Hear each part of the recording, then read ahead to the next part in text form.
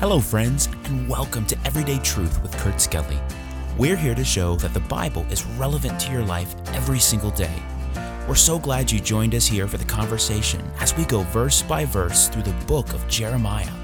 Our series, The Hard Truth, is looking at this Old Testament prophet's messages of sorrow, judgment, and hope.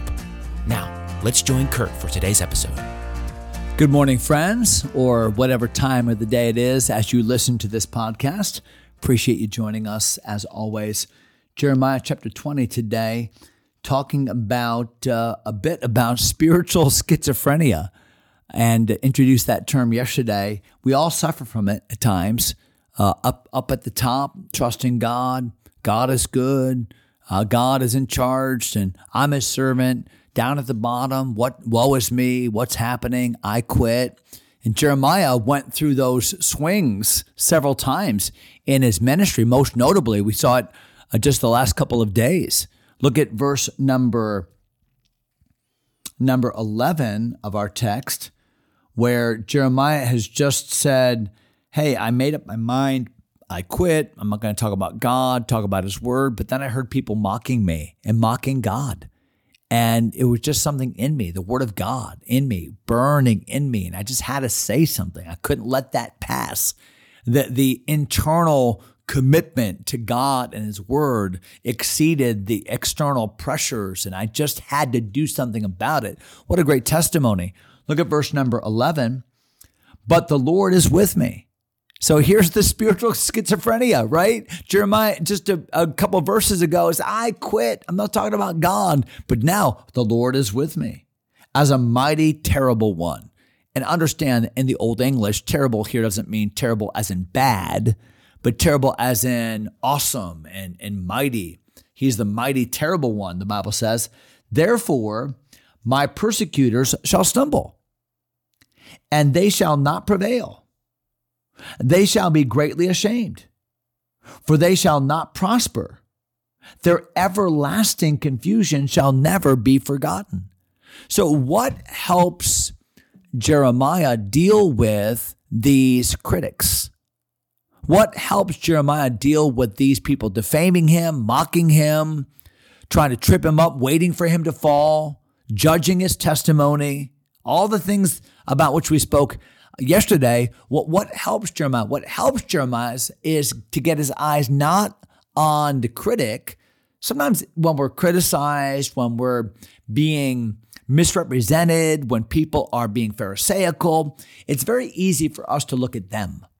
It's very easy for us to try to answer word for word, argument for argument, but that's a tired road.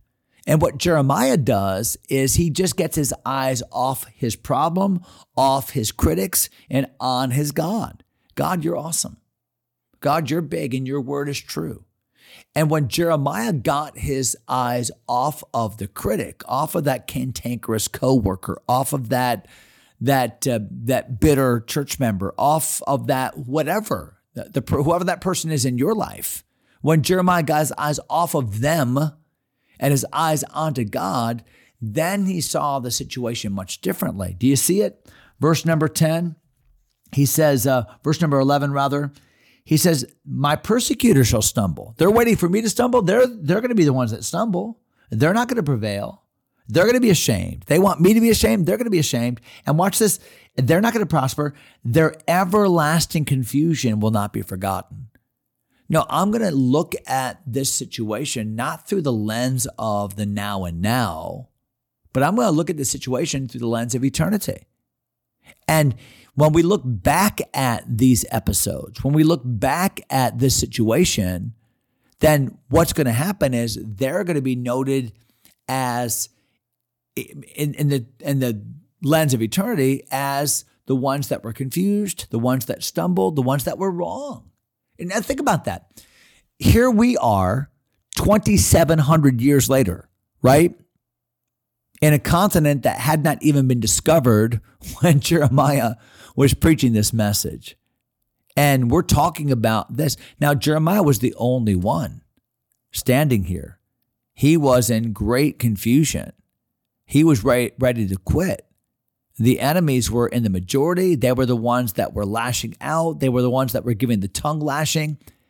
And yet Jeremiah said, as I look at this through the lens of God's sovereignty, God's power, God's word, then I see that they are the ones that will not fare well in light of eternity.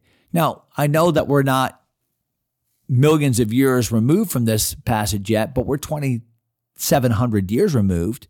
And when we look back at this passage, we're all cheering for Jeremiah. We're all talking about Jeremiah. We don't even know the names of most of these people. We know Pasher and a couple of other names, but we don't even know them. The point is that this was literally fulfilled. Jeremiah's encouragement of seeing the Lord and the eternal scope of his power. Look at verse number 12. But O Lord of hosts, I love that title for God. Lord of the armies, the Lord in charge, the Lord of the battle, the Lord who wins, the victorious Lord. But O Lord of hosts, that triest the righteous and seest the reins, that's our decision making, our intentions, our heart. That's the seat of our affection. Let me see thy vengeance on them, for unto thee have I opened my cause. Wow. So Jeremiah has a great perspective. God, you're awesome. Eternity's on my side. And Lord, in these situations, what you're doing is you're testing me. You're trying me. You're seeing what's on the inside of me. You're helping me to see me. You're helping me to learn things about myself that I didn't even know. Do you know that's what happens in your life? When God allows these painful trials to occur in our lives, when we become rejected of others and lied about, it really shows us things about ourselves that God knows, but he's allowing it so that we can see things about ourselves that perhaps we didn't know. So God, you're trying me. You're helping me to see why I do things, what's at the core of my decision making. And Lord, ultimately, I'm asking that you would deal with this, right? The Bible says, let me see thy vengeance on them, for unto thee have I opened my cause. God, I'm taking this situation and I'm handing it over to you. Lord, I want them to see your vengeance. Vengeance belongs to you. Lord, there's some things I want to do. There's some things I want to say. There's some things I want to happen. There's a timing, a timetable that I want to follow. But Lord, I'm going to leave this in your time and according to your anger. That's exactly what he said at the end of chapter number 18. So Jeremiah's reiterating in these trials some of the important lessons he's learning about timing, about who judgment belongs to. These are the same lessons. Look at verse number 13. Sing unto the Lord. Well, it just gets better and better. Lord, I've given this to you. Lord, I'm trusting you. Lord, I'm seeing this from eternal perspective. Sing unto the Lord. Now Jeremiah is encouraging others to praise that God. Sing unto the Lord. Praise ye the Lord, for he hath delivered the soul of the poor from the hand of evildoers.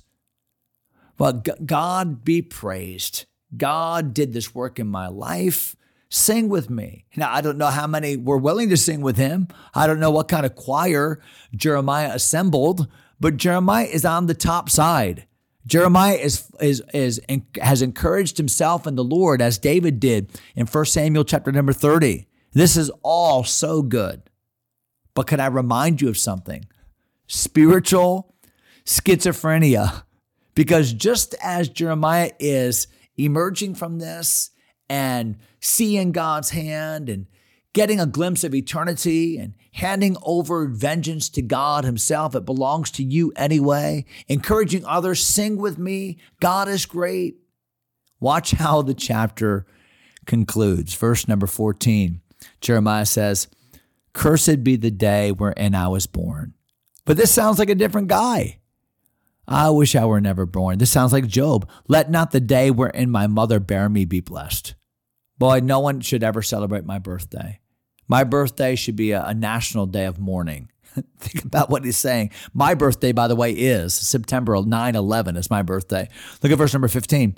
Cursed be the man who brought tidings to my father, saying, a man-child is born unto thee, making him very glad.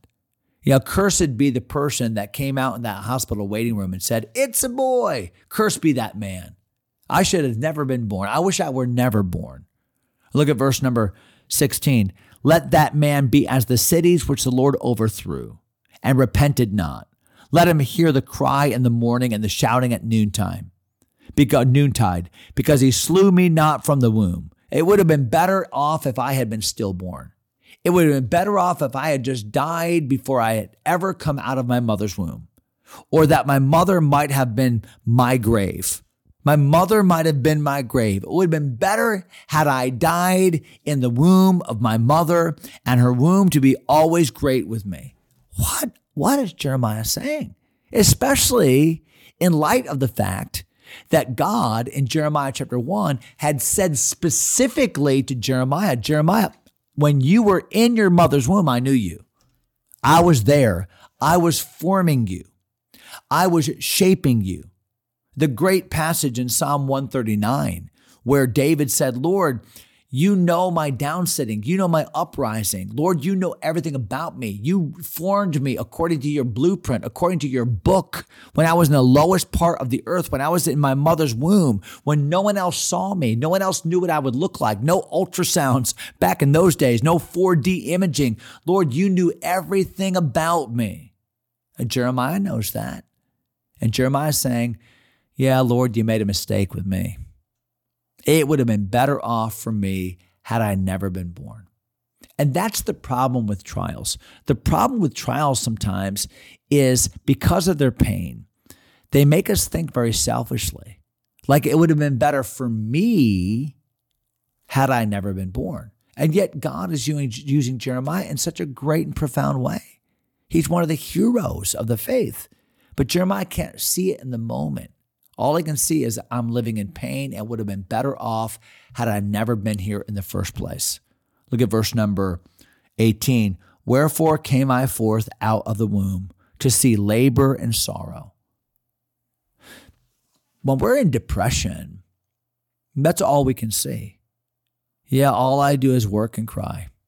That's all I do is work and cry. All I do is work and cry. Nothing good ever happens to me.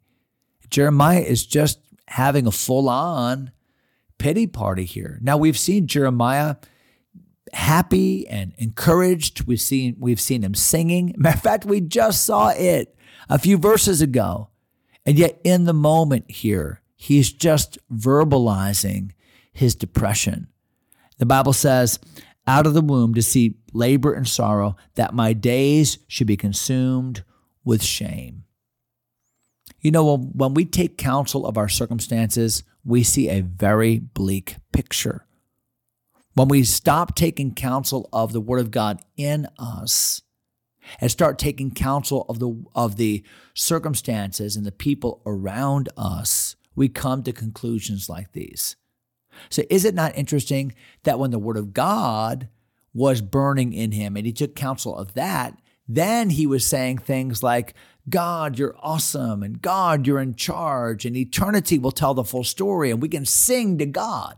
That's what the Word of God produces in our life. But when we get our eyes on people and on their criticism and on the majority and on all, then we see, woe is me, and I should have never been born, and my life's a mess, and nothing good ever happens. You know, it really is a matter of your starting point. Are you looking out there, or are you looking right here in the Word of God, looking right up there at the God who loves you and is in control? That's it, chapter number 20.